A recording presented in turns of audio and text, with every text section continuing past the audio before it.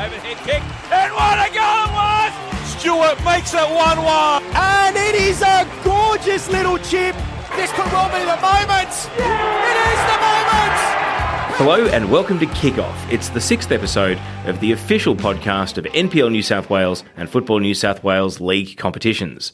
I'm Teo Pellizzeri, joined by my co-host Henley Warner. Henley, hello. How are you, Teo? How you been? I'm good because we get to put a full stop on the 2023 Winter Football Competition season. Massive season. It had a Women's World Cup smack bang in the middle of it. And it's amazing to think that we've come to the end of it now and we get to look back and reflect on the season that was. You know, I think it's been a really exciting season, especially, with some of the new regulations with more teams in the comps and things like that, and especially a longer season. I think it's been great to see the potential of the next few seasons coming up and, I think I'm really excited to see what's going on. It's funny because I was going back and reflecting on games I was commentating and going to in February and March and April.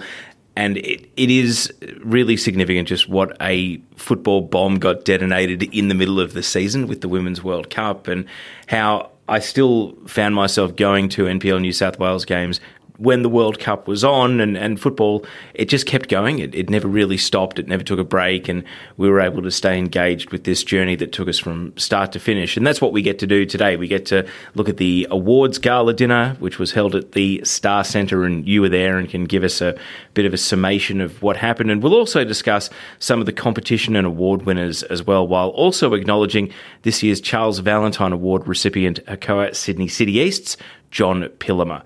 But we've got some exciting things to recap, Henley. We'll go through our best moments of the season and we'll also talk about what's on. But just big picture overall, how did 2023 leave you feeling about the game in New South Wales? I know I just say this word a lot on this podcast, but exciting. And it's just, I think one of the best things about NPL in New South Wales is the talent that we have, especially with the younger generations, seeing them come up and, playing up in first grade. We've seen some kids out there, 17, 18-year-olds that are, I don't want to say carrying, but they're pulling their weight. They're doing really well in these first grade squads. They're making their mark. They're getting A-League contracts. I think it's, exciting. I say it so much and it's so cliche, I know, but it has been such an amazing season. And yeah, I don't think we've had better since.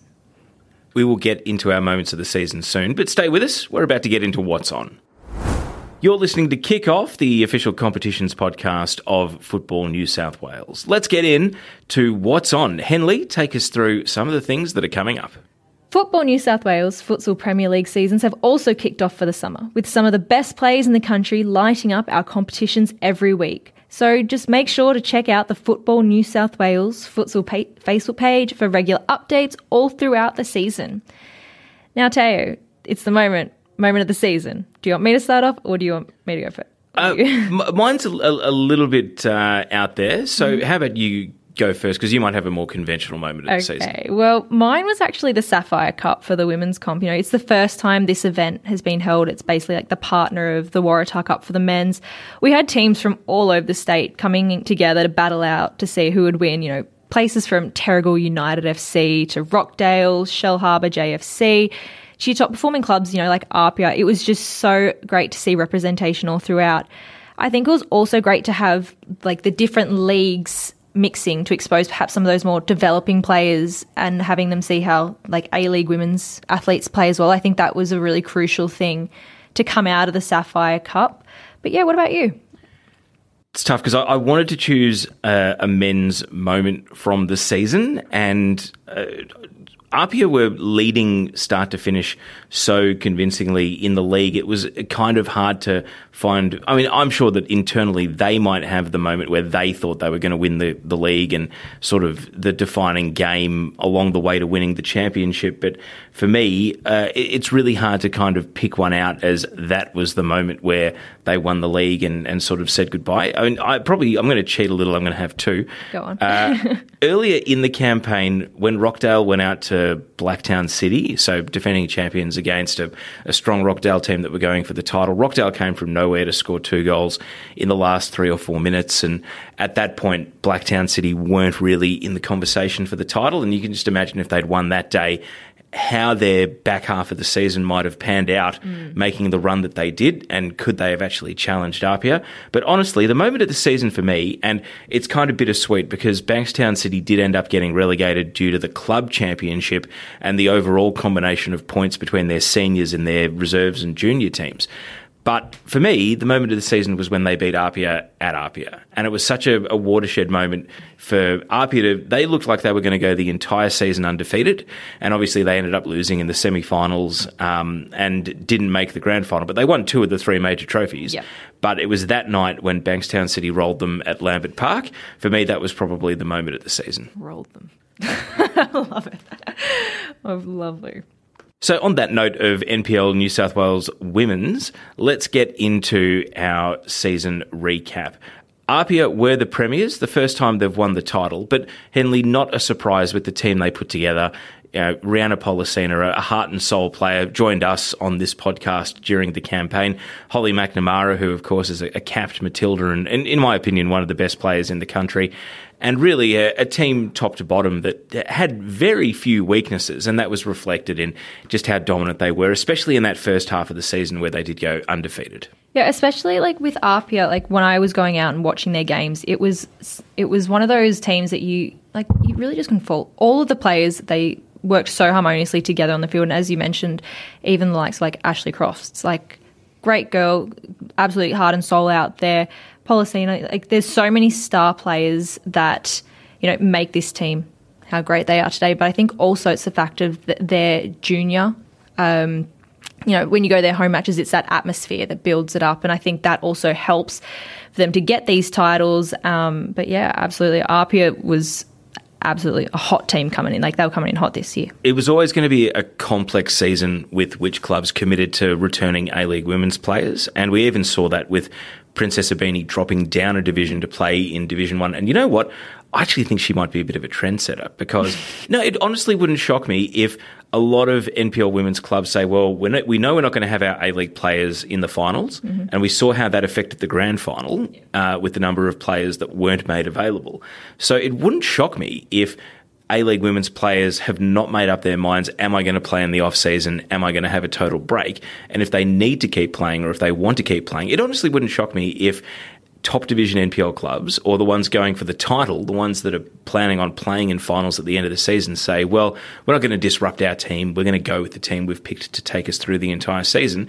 And thus those A-League women's players might drop in for a cameo at a lower division or maybe a relegation battling team. Yeah, well, I mean, I'm biased. Like we had, like with UNSWFC, like as you said, the addition with Princess Abini, absolutely lifted the squad. It was already a strong squad to start off with, but, your A-League women's, when they're coming, as you said, to those relegation teams or, your League One women's or men's or whatever it may be, I think it really does make a difference, and it can, I don't know what's the word for it, but boost. It was a catalyst. Like Serena Holden going to Illawarra, it was only a short stint, but it certainly picked them up some pretty important points. Yeah, and I think if they can be a part of that team, even if it is for a small moment, even like for Abini, coming in halfway through the season, I think it can make all the difference and set them up for the rest of their season pretty well. Let's talk about Macarthur Rams winning that grand final against Bulls Academy. Now, these two teams, like I was commentating the game, so I didn't want to make a point of talking about who wasn't there rather than you want to celebrate who is. And it was a very competitive and entertaining grand final, and then it was the old stager, Lena Karmas, who came in and showed that she's still got it. She still got it, yeah. And I think Lena is close but not quite my age, and when she left the A-League Women's, I think her and Lisa Devanna dropping out of the competition meant that only Melissa Barbieri is left as, I think, the only player in the league who's kind of older than me. But it's fine, though. I remember, it was amazing when I first started covering that competition that most of the players were older or around my age, and now none of them are. But putting that aside, it was a bit anticlimactic to see the grand final and players like Tegan Bertolicio, Peter Trimis, Aideen Keane, Jess Nash, Briley Henry, none of them were available. The ones who played for Western Sydney Wanderers were available for the game, but not from any of the other clubs. And I think that, you know, we had discussed during the season the dynamic, both on and off air, the dynamic of how that was going to affect the campaign. And I think that this was like a learning moment. Bulls Academy will still be proud of what they did, but they'll also feel as though they didn't have close to their strongest team for that grand final. Whereas Macarthur, I think they won the political tug of war with Western Sydney to keep all their players, most of their players. They didn't have any of the Mariners ones, so no Maya Lobo, for example. But, you know, the spectacle wasn't diminished by the fact that a number of those top players went there, especially because it was competitive. I was worried we might see a bit of a one-sided game. You know, I have to agree with you on that. But, however, you know, it got to that halfway point and we still had no goals. And it got to that last, 10 minutes. Yeah, 10 minutes. To go, yeah. 82nd and 87th minute, I think, was both of Lena's goals. But for me, like, being one of the spectators and reporting on it, like, it kept me on the edge of my seat. I'm not going to lie. Like, I thought it was a good match. You know, it was that whole, oh my gosh, it's going to go to extra time. Is it going to go to pens? Like, all this kind of stuff. Well, you were in the crowd because I was commentating it from the opposite side, filming towards the crowd. So you were actually there in among the atmosphere. And I thought Bulls Academy had a lot of fans at the game. My perception was they had really good support. But also, I think the kickoff time was ideal because I feel for the NWS Spirit players and the Institute players who slogged it out for 120 minutes in the afternoon sun and then still had to take penalties at the end with NWS Spirit. Congratulations to them winning that reserves title.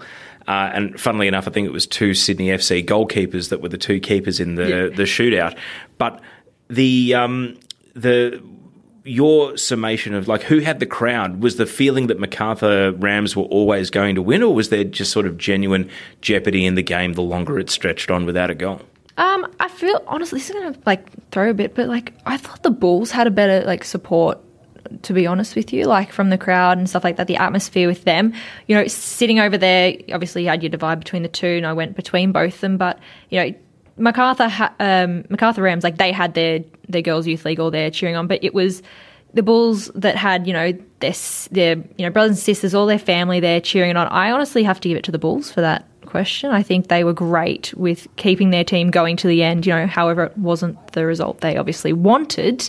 I think it was definitely helped them just keep going and fighting. Now, at the other end of the table, unfortunately, we mentioned it earlier, Bankstown City did get relegated by just 3 points on the club championship table, 127 behind the Blacktown Spartans on 130. And if you go back and watch the YouTube highlights of Blacktown winning away at Manly on the final day of the senior women's season, that was a proper celebration from them as they avoided relegation right at the last. And Manly ended up falling into third last on that club championship, which is a bit of sort of a surprise given where they had come from. But unfortunately, Bankstown City go down. They'll look to rebuild. Hopefully they can come back because a lot of their players are heading off to the A-League Women's. Of course, it was Mary Fowler's club as well.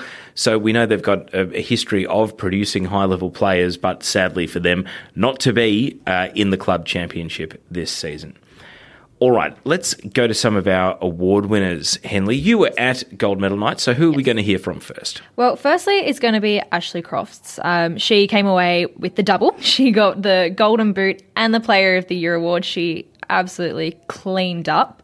And then we also had Stephen Peters, who was awarded Coach of the Year. You know, Ashley, going back to Ashley for a second, I think it was so great for her to get the double. She made such an impact at ARPIA this year. And, you know, without her, I think the team could have, you know, potentially may not have got that premiership. I don't know, controversial. No, I think you take 15, 20 goals out of that team. I don't. They would have been playing someone else there. Yeah. But I think that's a perfectly reasonable thing to say. So let's hear from our Golden Boot and Player of the Year award winner, Ashley Crofts. Yeah, I'm speechless. The league is full of amazing players. Every club has it. There's always 2, 3 every week. You're like, they're unreal. So yeah, I'm really shocked actually. Golden Boot's always been a personal goal of mine as a striker. Everyone kind of wants to win that, so that's been something I've always been trying to achieve, and this is just crazy. I didn't think I'd ever be considered for a Player of the Year, so winning the premiership as well, that's been another goal of mine.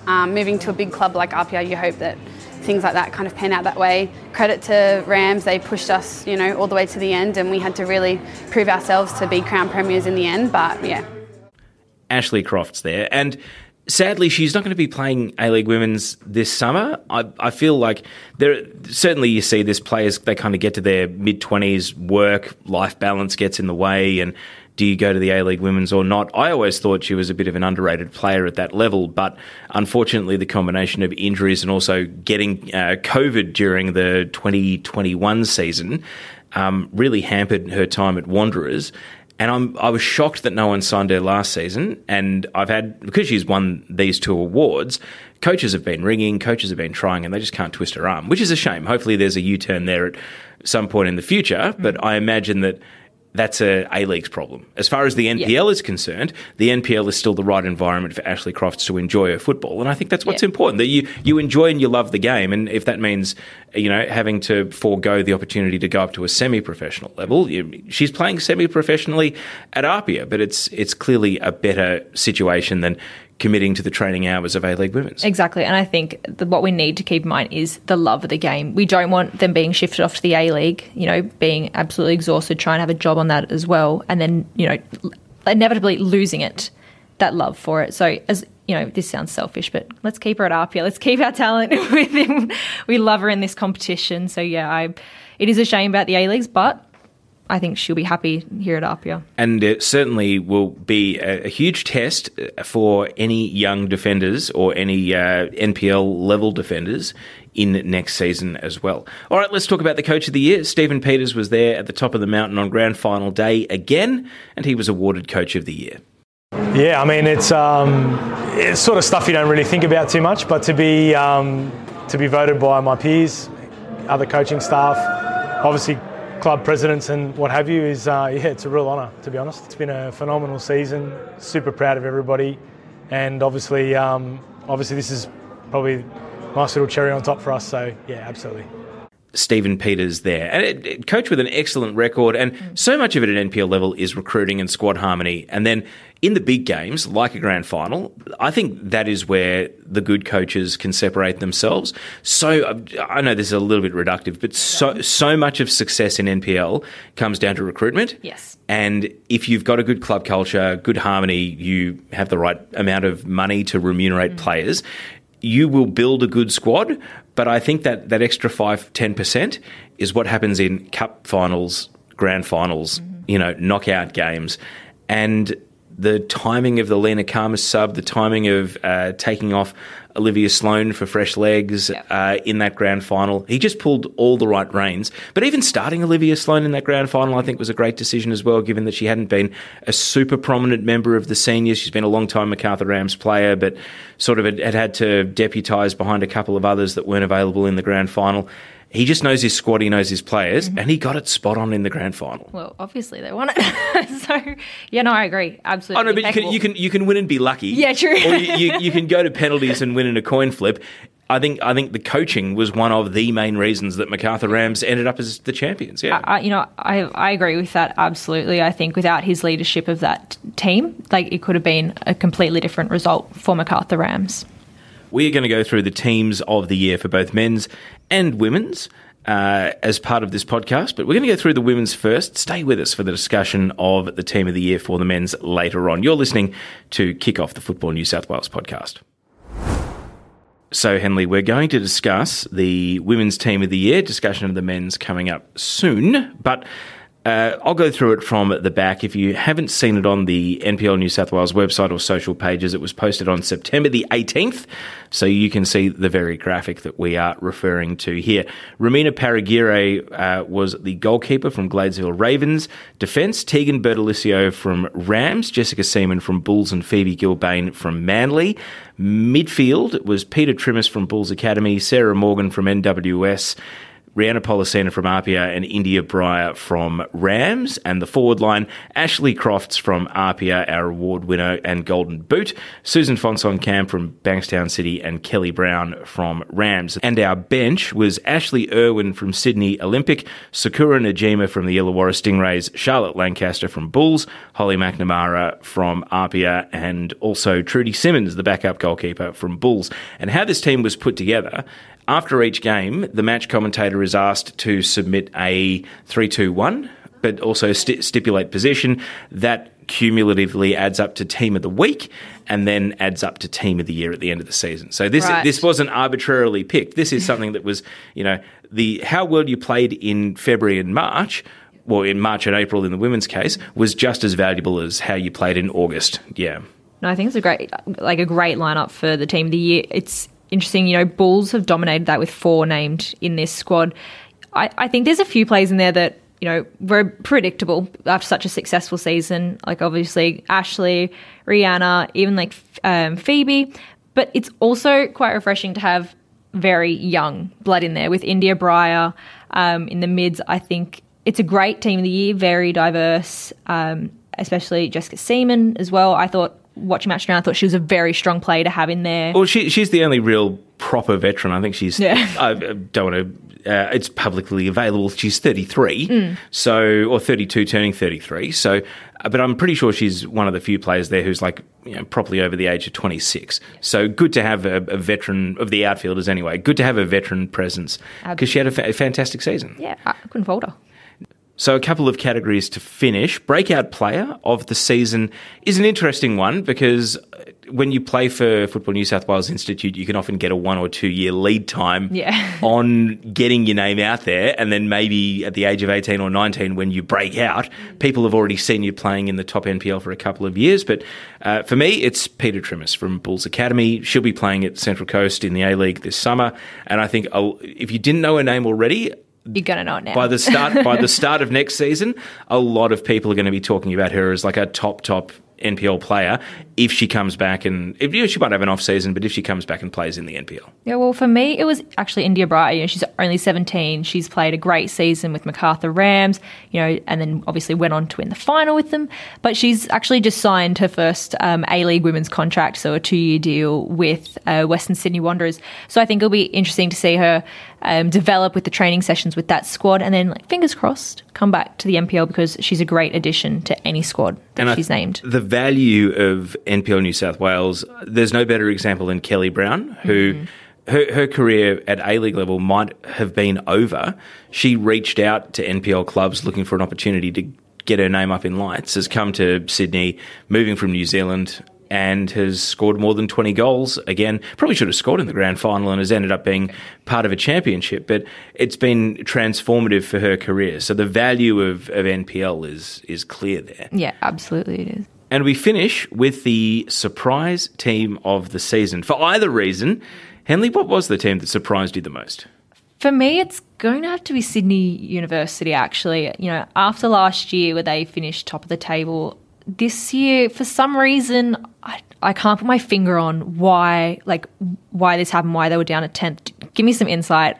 What do you think, Teo? Well, they were always going to struggle without their A-League players, and I saw quite a lot of Sydney Uni early in the season when they were playing a lot of their reserve grade players in the seniors, so that's understandable, but they drew at home with Apia when their A-League players came back. They knocked Macarthur Rams out of the Sapphire Cup. Yep. It's like, okay, second half of the season, Sydney Uni are back. But it just didn't click for them. Their A-League players either didn't give them what they needed or play as many games and as many minutes as they might have hoped. And so a team that had largely been contributing players to the next level up then didn't quite get what they needed back. And also I think a lot of that is Em Husband was preparing to go and coach the Central Coast Mariners for the first time.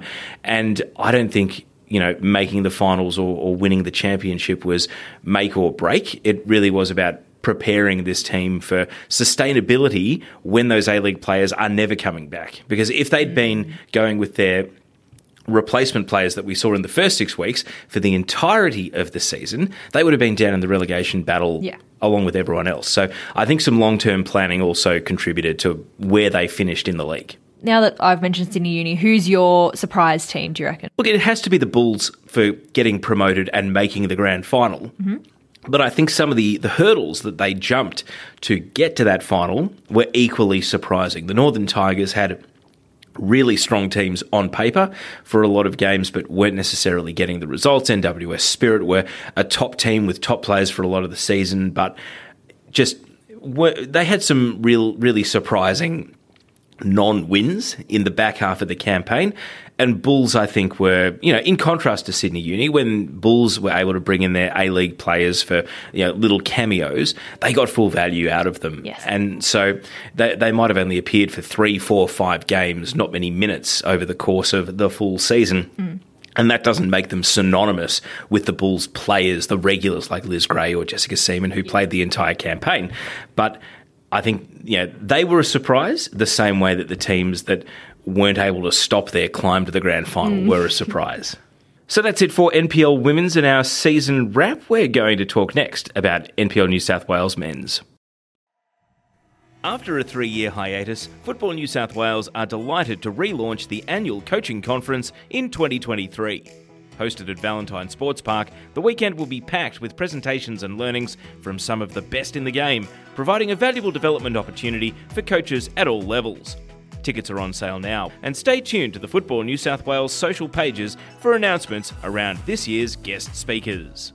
You're listening to Kick Off, the official podcast of NPL New South Wales and Football New South Wales League's competitions. Henley, let's get into the NPL Men's wrap, because it was a different structure this year. It was first past the post, no finals, and with all our guests, we had discussed how that really raised the stakes every game of the season, because when Apia broke away early, it felt as though a lot of teams, be it Rockdale, Blacktown, Marconi, St George City, Sydney FC to an extent, they were all playing grand finals pretty much every week, because if Apia broke any further away, and inevitably they did kind of cruise to the title with a nice points buffer, but I feel as though even though we missed out on the climax of a grand final, the real entertainment of this league was to actually follow it week to week, because the stakes were so much higher. It could be any Sunday out at Linden, it could be any Sunday at Landon Stadium. You knew that if Rockdale or Blacktown didn't win, if Marconi didn't win, that could be the title decided right there that weekend. Yeah, I think it definitely... I kind of liked it in a way, because it kept everyone on the edge of their seats the entire season. As you said, Apia did kind of run away with it a bit at the end. However, those Rockdale, Blacktown, Marconi games were always, I remember always checking the scores, making sure to say oh my gosh, who's won, who's lost, what does this mean for everyone else? It kept you in it. It kept the excitement going and fueling throughout the entire season. And I thought it was a great addition, as much as a grand final is all great and things like that. This, I think, kept people more intrigued throughout the season. The thing that it certainly also raised the stakes for Apia's games, because I remember commentating their home match against the Sutherland Sharks. This ended up being 1st versus 14th by the end of the season. But the longer it stayed 0-0, the tension in that sort of a game was far greater than it would have been if you had the safety net of a top 5 or a top 6. Now, certainly from a total football point of view, the league increased from 22 games to 30 games this season. It created more than 100 fixtures in NPL New South Wales. So we got a lot more football this winter. Can I just say, looking back at the end of it, this time last season, I was really excited. 100 more games, so much more opportunity. Doesn't feel like it. It actually feels like this is right. Yeah. This feels normal. Last season now just feels short by comparison. It doesn't feel like we slogged our way to the end of a marathon at all. No. This just feels like what a normal season should feel like. Yeah. Well, I feel like, because for us, we just didn't go, just 8 extra rounds, whatever it is. But it at the end of the day, it is that 100 extra fixtures. It wears players out.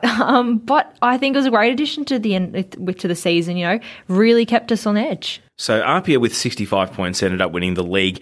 Rockdale finished second on 59, Blacktown second on 57, but Blacktown did have a really amazing run sort of in that second to middle sort of third of the season. What am I trying to say here? I've got my fractions wrong. Maybe in the third quarter of the season, they were brilliant. And Apia did well enough to hold off all the challenges. Marconi ended up 4th, and then a little buffer, but St George City, you'd probably say they were best of the rest rather than the 5th of the title contenders, Sydney FC in 6th. And then Wollongong Wolves, who, let's not forget, only won 2 home games for all of the 2022 season. Yeah. Oh my and goodness. I think they'd been on a 9 or 10 game streak without winning a game at home. They've ended up finishing 7th. David Carney, the former Socceroo, first season in charge. I mean, when you look at their record, 11 wins, 10 draws, 9 losses. It's not spectacular, but they have ended up with a really strong positive 14 goal difference, which is, 4th or 5th strongest in the league. I mean, Rockdale finished second with a goal difference of 15. Wollongong finished seventh with a goal difference of 14. So I think Wollongong, proud football town, great history in that Wollongong Wolves team, and to climb up and finish seventh. Great feat, I think. Great end to the season for them. The defending premiers, Sydney Olympic, sadly only finished ninth for them, just never really got going. Sydney United, our cup winners, ended up 10th. You've got a little bit of insight into Sydney United. Again, they're a great cup team, yes, but it never really came together for them in the league. They didn't hit the lows of last season, but they also never really got going in this one. Yeah, I know, obviously, a little bit of affiliation with United, but they played a lot of their reserve players as well this season. So as much as it is great to give them an opportunity to go up, maybe that had something to do with it. But at the end of the day, they do produce talent. We can see that from the likes of Daniel Nizic, going off to A-League this season coming. There's room to grow, absolutely, but I still think that they can bring it back home next season. Do you think they will stay a cup team that can win on the big occasion, or do you think they can find that consistency that was lacking? Because we know that on a big occasion, Sydney United, they'll get the heightened sense of emotion and occasion, a lot of pride in the badge at that club. Yes. So they can rise to the moment. Probably a team that would benefit more from there being a final series than being first past the post, I would say. Well, that's what I was going to say. I feel like they thrive under pressure, especially looking at the Waratah Cup against Apia. That was a bit of a nail-biter a game, just to and fro the whole time. But especially with the Waratah Cup, it's just they were versing Apia, first on the ladder for NPL, 2010. You wouldn't have known there was a huge gap between the No, teams. I honestly don't think you would have. And it's just, to say it, I do believe that it might have to be, they do thrive more under those cup competitions. Now, I skipped over Manly in 8th, Sydney Olympic 9th, Sydney United finished 10th. NWS Spirit, newly promoted, they finished 11th. I think if you'd offered them, a safe lower mid-table finish pre-season, they would have taken it. I guess the issue is St George came up with them, and St George immediately vaulted into the top half of the table. So we can't undersell what Spirit have done to come up and stay up very comfortably. Central Coast Mariners put a heap of points in the bank, and then once A-League pre-season started, they went the direction that many A-League academies do, which is once A-League pre-season started, they went off the edge of a cliff. Yeah. But I thought until that final 5 or 6 weeks of the season, they were the entertainers. They were a great value team. Their highlights packages or a live stream of Central Coast was always fun, and they did well enough to keep their heads above water. Western Sydney Wanderers, it's hard to believe that they were genuinely in a relegation battle with a month to go. They won 3 of their last 4 games. I think they really wanted to stay in the top flight. The fact that they recruited Dylan Piraeus from Western United, who had 100 A-League games under his belt, and they started playing him in the NPL, says they really took it seriously when they were getting into trouble at the pointy end of the season. Yeah, no one wants to go down a league, and with it being an A-League squad as well, no one wants to go down. So I think the final few rounds where they had different additions to the squad definitely just kept their head above water as such, to avoid the relegation battle. Ended up being Mount Druitt Town Rangers and Bulls FC, so they're going down, but I think Wanderers just scraped by for this season indeed. And in the end, Sutherland Sharks had a handy points buffer from Mount Druitt Town Rangers, 14th down to 15th. Now let's talk about the relegation teams. Bulls Academy were, I wouldn't say always going down, but it felt as though they were on their last chance for a number of weeks, and they just didn't win a game during that run, and ultimately the elastic broke and they were lost in last place. But the Pro-Roll playoff, Mount Druitt Town Rangers against St George FC in second place in League 1. 2-leg playoff. I liked the concept. Very close over the 2 legs, and ultimately Mount Druitt Town did get relegated, losing the second leg, and we won't have them in the division anymore. And again, over 30 games, you get plenty of chances to win enough, and they'll be disappointed that they go down, and St George FC coming up from League 1, they'll be thrilled. We'll get to that, talk about it a little bit more later, but certainly disappointing for those 2 teams. But again, I think, it's not like it was a short amount of opportunity to prove yourself in this competition. No, it was a longer season. They had ample opportunity. That's the sad reality of it, I think. Ample opportunity as much as Apia or any of those other top teams, but it just didn't click for them this season. So let's get to some of our award winners. And the top player in the competition, Alek Urashevsky, he looms over every game he plays in because he's always such a goal threat. And he did the double this season of the Golden Boot and Player of the Year. We did speak to him on Kickoff, where he talked about his love of Rockdale and the support and ability he is given by that club to work his job and also be his best on the football pitch. Let's hear what he had to say at awards night. Yeah, individually it's great. It's very humbling. A lot of great players in the league. Every team has great players, so it's very humbling. Personally, it's great, but hopefully next year we'll get the title. Alek Urashevsky there from Rockdale, Linden. Now, the Coach of the Year was Franco Parisi. He was overseas, but he did send in this audio clip, of which we will hear a little bit now. It is with pleasure and an honour to receive this because it's a prestigious award, but what I love the most is that it is voted by your peers. The way that it's run, I'm not sure everyone's familiar, but it's voted by all the other coaches. So that means a lot to me. Former player, long-time player, iconic within the club.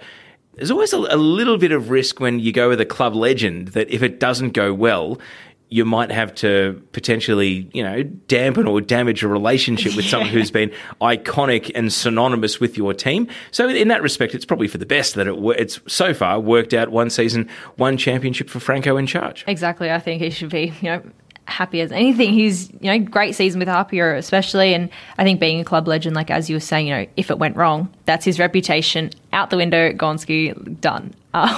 So yeah, very good for him to have won Coach of the Year for Apia, and yeah, great season overall for that team under his leadership. And who knows where it might end up going. He did get to coach against Sydney FC in the Australia Cup, juggled all the competitions, of course, getting Apia to that cup final, which I'm sure they would have loved to have won. They would have loved to have taken home the double. But one thing about Franco Parisi is everyone, to a man, says he's one of the good guys from the NPL New South Wales. So great for him to have won the Coach of the Year award. So let's get on to our discussion of the NPL New South Wales men's team of the season. I'll run through it, same as the women's. Goalkeeper Ivan Nichevsky from Apia Leichhardt. Defence, Nicola Oidua from Rockdale Linden, Grant Lynch from Blacktown City, Mitch Stamatelis from Sutherland Sharks, and Daniel Alessi from St George City. Midfield, Jack Armson from Apia Leichhardt, Dom Costanzo from Marconi, and Chris McStay from the Wollongong Wolves. And the forward line, Jack Stewart from Apia, Alek Urashevsky from Rockdale Linden, and Jack O'Brien from Blacktown City. The substitutes, Kota Odakura from NWS Spirit, Marcus Eunice from Western Sydney Wanderers, Pedro Ferrari from St George City, Lockie Bayliss from the Central Coast Mariners, and Levi Kay from Manly United, the backup goalkeeper. Henley, a strong team. And again, I think some younger players, guys in their early 20s, but the thing that stands out to me is some of the real senior heads stood out. And over the course of 30 games, maybe the match hardness of some of the veteran players shone through week in, week out. And unlike the women's where it's the commentators that give the votes, I think you can actually track the men's team of the year because at the bottom of every match report, you see the 3-2-1 that contributes to team of the year for the men's. Yeah, I think for me, despite only doing like match of the round for the women's, obviously I hear about this competition, I see it, all that kind of thing. However, there are a few names that I just kept seeing everywhere and just people raving about their plays. We have the likes of Jack Stewart, Alek Urashevsky, Jack Armson. These players, you heard them week in, week out with some great plays. Especially, I think one of the great thing also with this team, we mentioned earlier about younger players in the women's like India Breyer, but I think it's the same thing here. We've got Marcus Eunice on the bench, only 18, and making team of the year is a huge feat for him. I think this is a great achievement for him especially. And Nicola Oidua leaping over to play professionally in Scotland for Inverness, fantastic. I mean, a credit to him for his level of play, but also I think these sort of things just help the reputation of NPL New South Wales, that guys are getting signed overseas to play professionally. We've seen it in previous seasons with Charles Lockley and Goy going to Malta, but in this instance to go to Scotland, great pickup. And also credit to Grant Lynch at the end of not the end, but during a brilliant career. I mean, Blacktown City, during that run, they had a lot of contributors, but guys like Lynch and Jack O'Brien, they were playing well and scoring goals and doing things in the tough times when they weren't getting the results as well.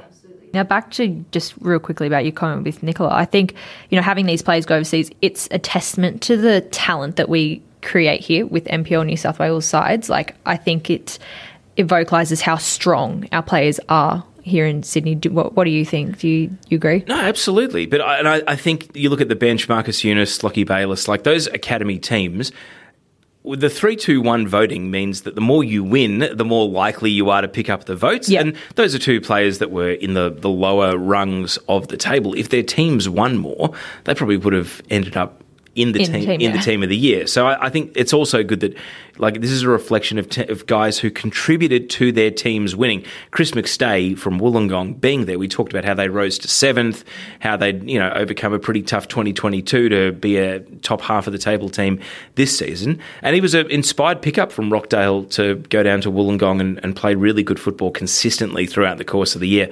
And then one name on the bench, I think Pedro Ferrari is one of the most eye-catching players in the entire competition. He's just a fullback, a wing-back who loves to bomb on, loves to get forward, is always dynamic on the ball. And if you're on his side of the pitch, the right side which he's playing on, depending on which side of the stadium you're watching the game from, he's unmissable.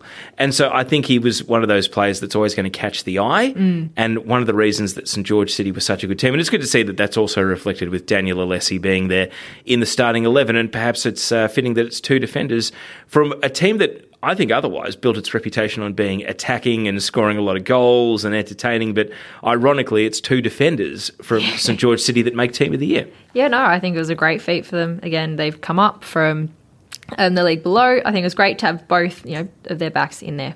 So let's talk about breakout players of the season. And Henley, I think your choice is not too far away from our Team of the Year discussion. Yeah, well, I only just mentioned Marcus Eunice, and for me, he had to be one of those highlight players you had to talk about. Every week coming in, you'd see the highlights reel. There was something that he provided. He's only 18. He's been with Wanderers since he was 12, so he's come straight up through that youth system there as well. I'm pretty sure he had to overcome like 3 years of injury or something like that, trying to get back on the horse. But even after those 3 years, he's come back and made Team of the Year. Yeah, it's on the bench, who cares? But he's still getting recognition for the work that he's been putting in. He's a frequent player on the Australian national teams and, was a part of the under-18 squad against Portugal and England. This kid's one to watch, I think. Absolutely one to watch. And mine's a little bit of an offbeat choice, but Apia won the title and Yanni Nicolau was a good contributor to that. But to then get picked up by MacArthur in the A-League and go and play professionally, again, I think it's a credit to the environment that Apia have created, that someone who would not have been the first choice, like if you said, why did Apia win the title or who's the best player at Apia, you wouldn't pick Yanni Nicolau. No. But he had that readiness to go up and play at a professional level. I'm really intrigued to see how he'll go in the A-League, because if he's just a solid citizen, able to contribute to a good season for MacArthur, I think that will really be a credit to the environment that some of these NPL New South Wales clubs are creating, that their players are professional ready, even if they are not leaping out off the page as the obvious reason a team is doing well. Yeah, like the obvious choice, absolutely. And then last matter of business, Henley, the surprise team of the season. For either reason, what was your surprise team? Mine was St George City FA. I don't want to say it's an obvious choice, but they have done a smashing job this season. They were promoted last year from League One after finishing second on the ladder to Mariners, and then they end up fifth in this year's NPL men's comp. I think it was great effort by them, and I'm really excited to see where it goes next year for this squad in NPL. I think they're a team to watch out for. Well, I hate to be a buzzkill, but my surprise team was Sydney Olympic. Oh, okay. Finishing all the way down in ninth, because Labano Halidi has a pretty good reputation as an A-League assistant coach and has come in to lead that group. They had a lot of names on paper, and they did some heavy recruiting in order to bolster the squad, but it just never worked out for them. They still had Roy O'Donovan scoring goals. They had Ziggy Gordon as their new addition in midfield and defence at times, but it just never came together for them. Their fans it was kind of frustrating in the second half of the season. They normally get some of the best crowds, but I think the fans, the real diehards that had stayed loyal to them, were going more out of obligation than out of love. And when their home games had been such occasions because they were on their way to winning the premiership last season, it had the real feeling of things having fallen apart this campaign. Not to the extent that they were in a relegation battle or anything like that. I mean, they finished 9th. They finished, bang in the middle of the league. But relative to the expectation and relative to the way they set themselves up, it was a surprise to me that, say, Blacktown City, they rallied. They climbed back up. Sydney Olympic never really had that sort of form run where they climbed back up into the real top contenders. And it wouldn't shock me if, with a few tweaks, they are immediately back up there next season. Yeah, bit of a redemption arc going on. So that is our discussion of NPL New South Wales men's for the 2023 season. Coming up next, it's our league's focus. Mitre is the official ball sponsor of NPL New South Wales and Football New South Wales Leagues competitions. Visit Mitre Sports Australia for all your football needs. Mitre, a different league. You're listening to Kick Off, where it's not just about the top NPL, it's also about the New South Wales leagues, and that's where we are recapping now. League One's men's, Hills United.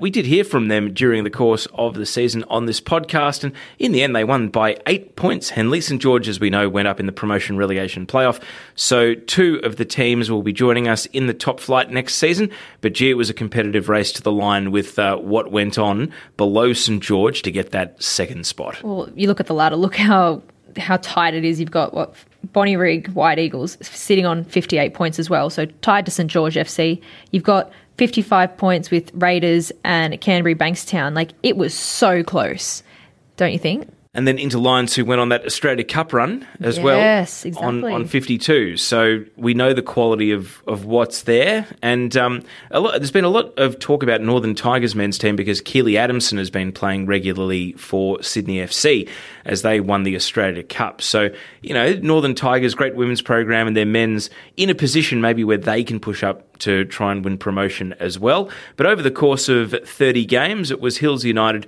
losing just 4 for the entire campaign and the champions of League One men's. At the other end of the table, not so great for Mounties Wanderers and Central Coast United. They are the 2 relegated teams. Pretty close relegation battle with Macarthur Rams and Dunbar Rovers just keeping their heads above water. And Mounties Wanderers going down with a better goal difference than those 2 teams. Central Coast United finishing 10 points adrift at the bottom of the league. So those 2 will have to reload in Men's League 2 next season. Let's talk about Men's League 2, where University of New South Wales ended up winning the race with 62 points. Again, they lost just 4 out of 28 games over the course of the season, and Nepean came through the promotion relegation playoffs. So, interestingly, Henley, that in both the Pro-Rel playoffs, it was the team from the lower division that ended up winning. And it's often not the case. When Victoria used to do it, the team in the higher division often had a pretty good record against the team coming up from the lower division. So in this instance, maybe just being in an environment where you're winning more weeks than not proved valuable for both St George and also Nepean in those promotion relegation playoffs. Yeah, UNSW FC with the men's, they did have a great season, only a few losses. And it was great to see that also translated into the women's program. So with the League One women's, we had UNSW FC first grade. They, took it out as well as their reserves. So they did a smashing job this season. So that puts them up into the NPL women's competition. But yeah, great season for them. Also for Mariners, we all know how much of a nail biter this season has been for these 2 teams. It's been back and forwards for the entire 26 games. But yeah, what about you? Well, I think it's reflective. I mean, we've seen how well Bulls Academy and also the Gladesville Ravens did upon winning promotion. We know that this competition is strong, Henley, and there's not just the recruiting of Princess Abini is evidence of sort of the standard that League One can give you. I think it's maybe reflective of, in women's football, sometimes players will want to play in a team with friends where they've, good social connections, or travel distance is a huge factor. And you look at some of the regional nature of these teams in League One, there's probably a really high chance that there's a lot of good players who could play in the top NPL who are playing closer to home or where it fits with their work. Hills United, South Coast Flame, Southern Districts Rangers, Mount Druitt, Nepean.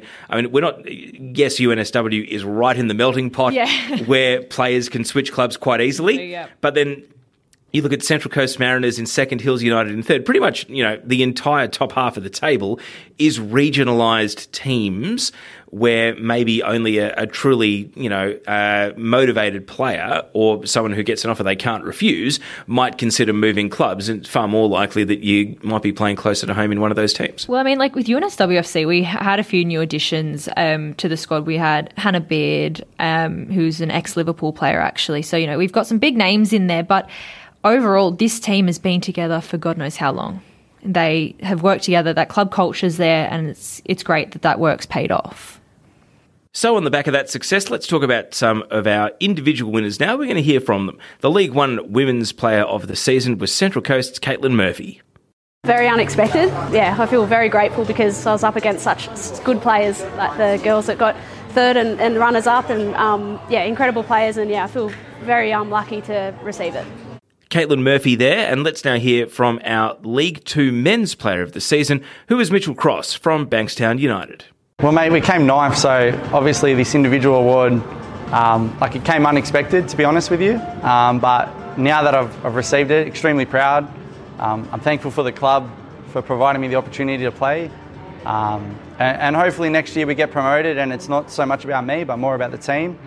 I'm really, really proud, to be honest, mate, because it's been a long season and the results haven't always gone our way, but, to get something out of it, I guess it's pretty exciting, pretty good. Yes, thanks to the Football New South Wales media team who were there to get that audio as well. Henley, that takes us to the end of Kick-Off. Even though it's our full stop on the season, we are not blowing full time on this podcast. Football New South Wales here, they want to keep the momentum going. To be fair, it's only a few months until we kick off 2024. Oh, yeah, I was going to say that, hey. So we're probably going to have, be it player movement, be it coach changes, be it just talking about pre-season and off-season things, fixtures always around the corner as well. I mean, we've come in here to Football New South Wales today. Yeah. You wouldn't know it's the off-season. Everyone is still working. And from my own experience at Football Victoria, that time of the year when the competitions team go into fixture mode, they used to actually take themselves out of the office into a sort of a sub-office. They used to have a ring of computers. They would have the Excel whiz, and they would put out these fixtures. You could make a documentary about the amount of work that goes into arranging a fixture at this level. It's a heap of work, and the people here are going to be working overtime this off-season to make sure that we have a very successful 2024. Maybe that's the next idea for Netflix we can give them. NPL New South Wales. Henley, thank you for joining me through the course of this season. It was a lot of fun, and it's been great to celebrate and amplify some of the top players and top names, but also the role players and the contributors that make this competition what it is. Yeah, exactly. I think without this competition, a lot of these young stars in particular, they get a foot in the door here. This is where they are on their stage, the spotlight's on them, they get to prove themselves. I think NPL New South Wales has had a great season this year. All teams, all leagues. Very excited to see where we go next time. Certainly, and make sure you hit subscribe wherever you get your podcasts because Kick-Off will be continuing. On behalf of Henley Warner, my name is Teo Pellizzeri. Thanks for joining us on the official podcast of NPL New South Wales and Football New South Wales League competitions. We'll speak to you next time. Overhead kick, and what a goal it was! Stewart makes it 1-1. And it is a gorgeous little chip. This could well be the moment. It is the moment.